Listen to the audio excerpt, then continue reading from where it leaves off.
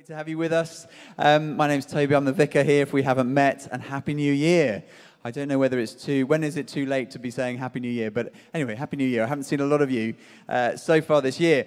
And I don't know how your New Year is going, however many days we are in, 14 days. For me, New Year equals new glasses, which is very exciting. Had a new prescription before Christmas. Have to get those more and more frequently. So it's great to have a new pair of specs. But I'm also really excited because I've got a new eye infection to go with it. So I woke up this morning and I could barely see out of one eye, but it's been gradually opening up today. So I don't know if that sums up the new year, with lots of excitement and also a few challenges along the way. But we thought we'd look at the new year. We mentioned this earlier. Bold. What does it mean to be bold and courageous in our faith in this new year? And so last week, Laura was looking at the courage of Joshua, that's the one. How to be courageous. What does it look like to be strong and courageous? And this week, I wanted to unpack more specifically, what does it look like to be courageous in our prayers, to be bold in our prayers? And we've touched on that already in our 11:02 prayers that we did earlier. But we're going to read a reading from Luke's Gospel, Luke 11, from where 11:02 the campaign comes from. We're going to look at the whole of that, the beginning of that chapter, the first 13 verses. So if you want to look at it on your phone, we're going to read it. If you've got a Bible with you, feel free to get it out. And we're going to read Luke chapter 11, verse 1.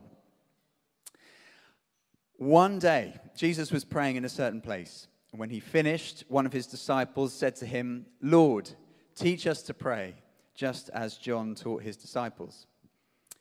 He said to them, "When you pray, say, 'Father, hallowed be your name. Your kingdom come. Give us each day our daily bread. Forgive us our sins, for we also forgive everyone who sins against us.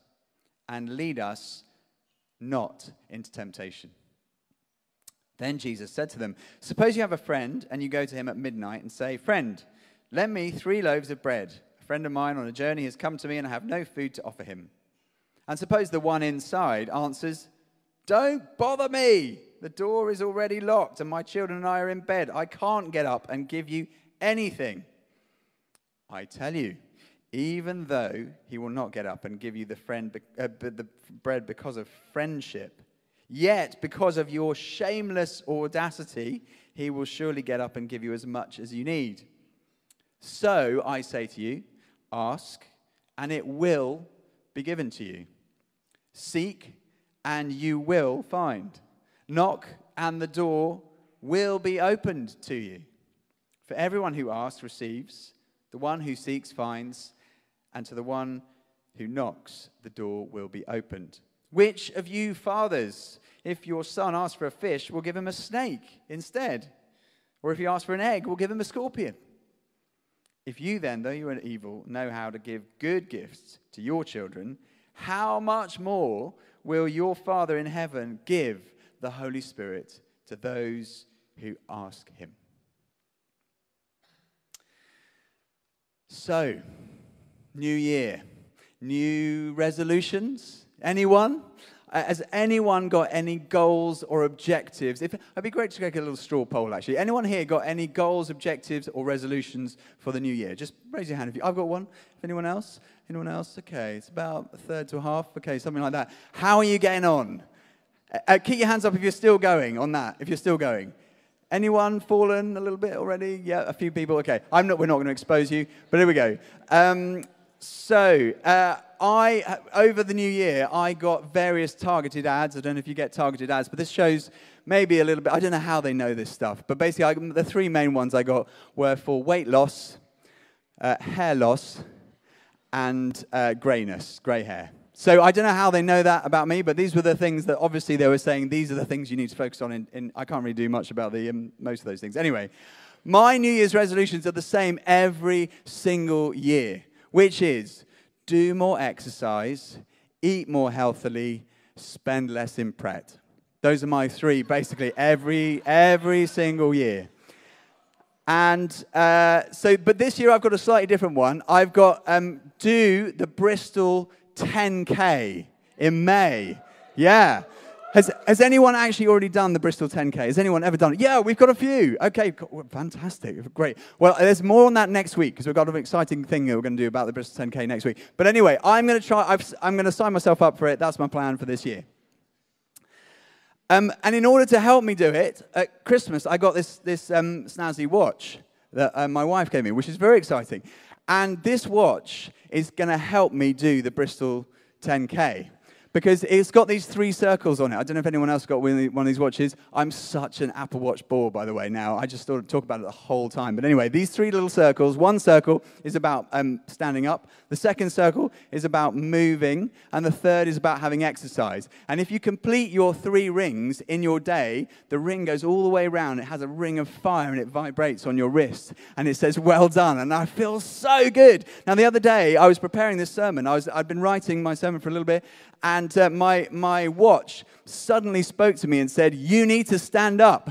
So I obeyed my watch, obviously, and I walked around, I sat back down, and then it said, well done, you've done more standing today than yesterday. It's so encouraging, this watch. And it makes me want to do whatever it says. So I tried to obey my watch as much as I can at the moment, because I think it's going to help me, because it wants to get me to the goal at the end of doing the 10K. Anyway, it really hit me. I was like, why am I so listening in to the watch and obeying everything it said? Imagine if I had the same attentiveness to God's voice as Steve Jobs' voice, or whoever it is who's talking to me through my watch.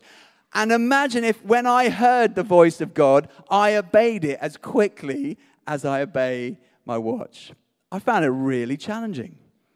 And I don't know what the equivalent is for you. Who are the people who speak into your life? Who are the people that you follow maybe on social media that you will take all their wisdom and do everything they say? Wouldn't it be amazing if the creator of the universe, who knows what's best for us, we were able to do exactly the same with him, to say, I will listen to your voice and obey. And I think that's a real challenge for me, but it's a challenge for all of us as we look at how do we go into this year. And if you're thinking about who is best to follow in this new year, can I encourage you to start with following Jesus? He's a great person to follow. And the disciples are following Jesus. And what they observe is that his priorities and his ways of doing things are different from theirs. So, for example, prayer. It says that he used to go off and pray. He used to be on his own and pray, and then he'd come back. And you can imagine the disciples amongst them when he's not there just saying, what's he doing? How does he pray? What goes on in his prayer life? I wish we could learn from him. And one of them gets sort of nudged in the ribs and says, right, you go and ask him. So he comes back from prayer, and one of them says, Jesus, teach us to pray like you pray. What are you doing? Teach us, help us. And that's the beginning of this passage.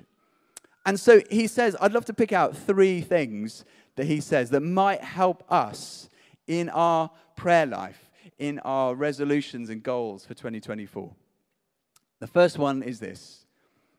Get your priorities right. Choose the right priorities. Get the right priorities. So what are the right priorities in your life?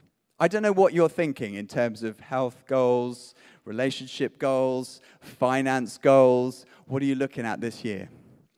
Well, Jesus' prayer starts not with those things, but with this little line.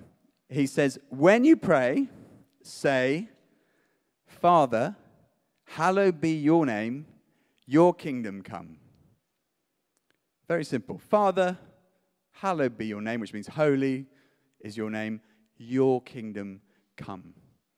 The beginning of Jesus' prayer and priorities is God. First and foremost, your kingdom come. And I have to be honest, quite a lot of my prayers start with my kingdom come. I would love these 5 things to get sorted out in my life. Would my kingdom come? The kingdom of Toby would be amazing. I have to tell you that. The kingdom of Toby would be absolutely fantastic. But it's only probably going to affect me. You know what? The kingdom of God is far more exciting, liberating, life-changing than any kingdom that you can come up with. And so that's why Jesus invites us into that prayer and to say, okay, Father, first of all, hallowed be your name. You're most important in my life, and I want to see your kingdom come. Because if your kingdom comes, then everything is going to change. So I found that challenging as I read that. What does my priorities look like first and foremost? C.S. Lewis wrote a great book, small little book. I thoroughly recommend it. It's one of my favorite books I've ever read. It's called The Great Divorce. And it's an imaginary view of what heaven might look like. But there's a lovely little line in there that says this. It's quite challenging. It says, there are two kinds of people in the end. Those who say to God, thy will be done. And those to whom God says, in the end, thy will be done. In other words, God will give you what you want. If you want your own kingdom to come, well, fine. But wouldn't it be more exciting to say, actually, thy will be done. Your kingdom come, your will be done in my life.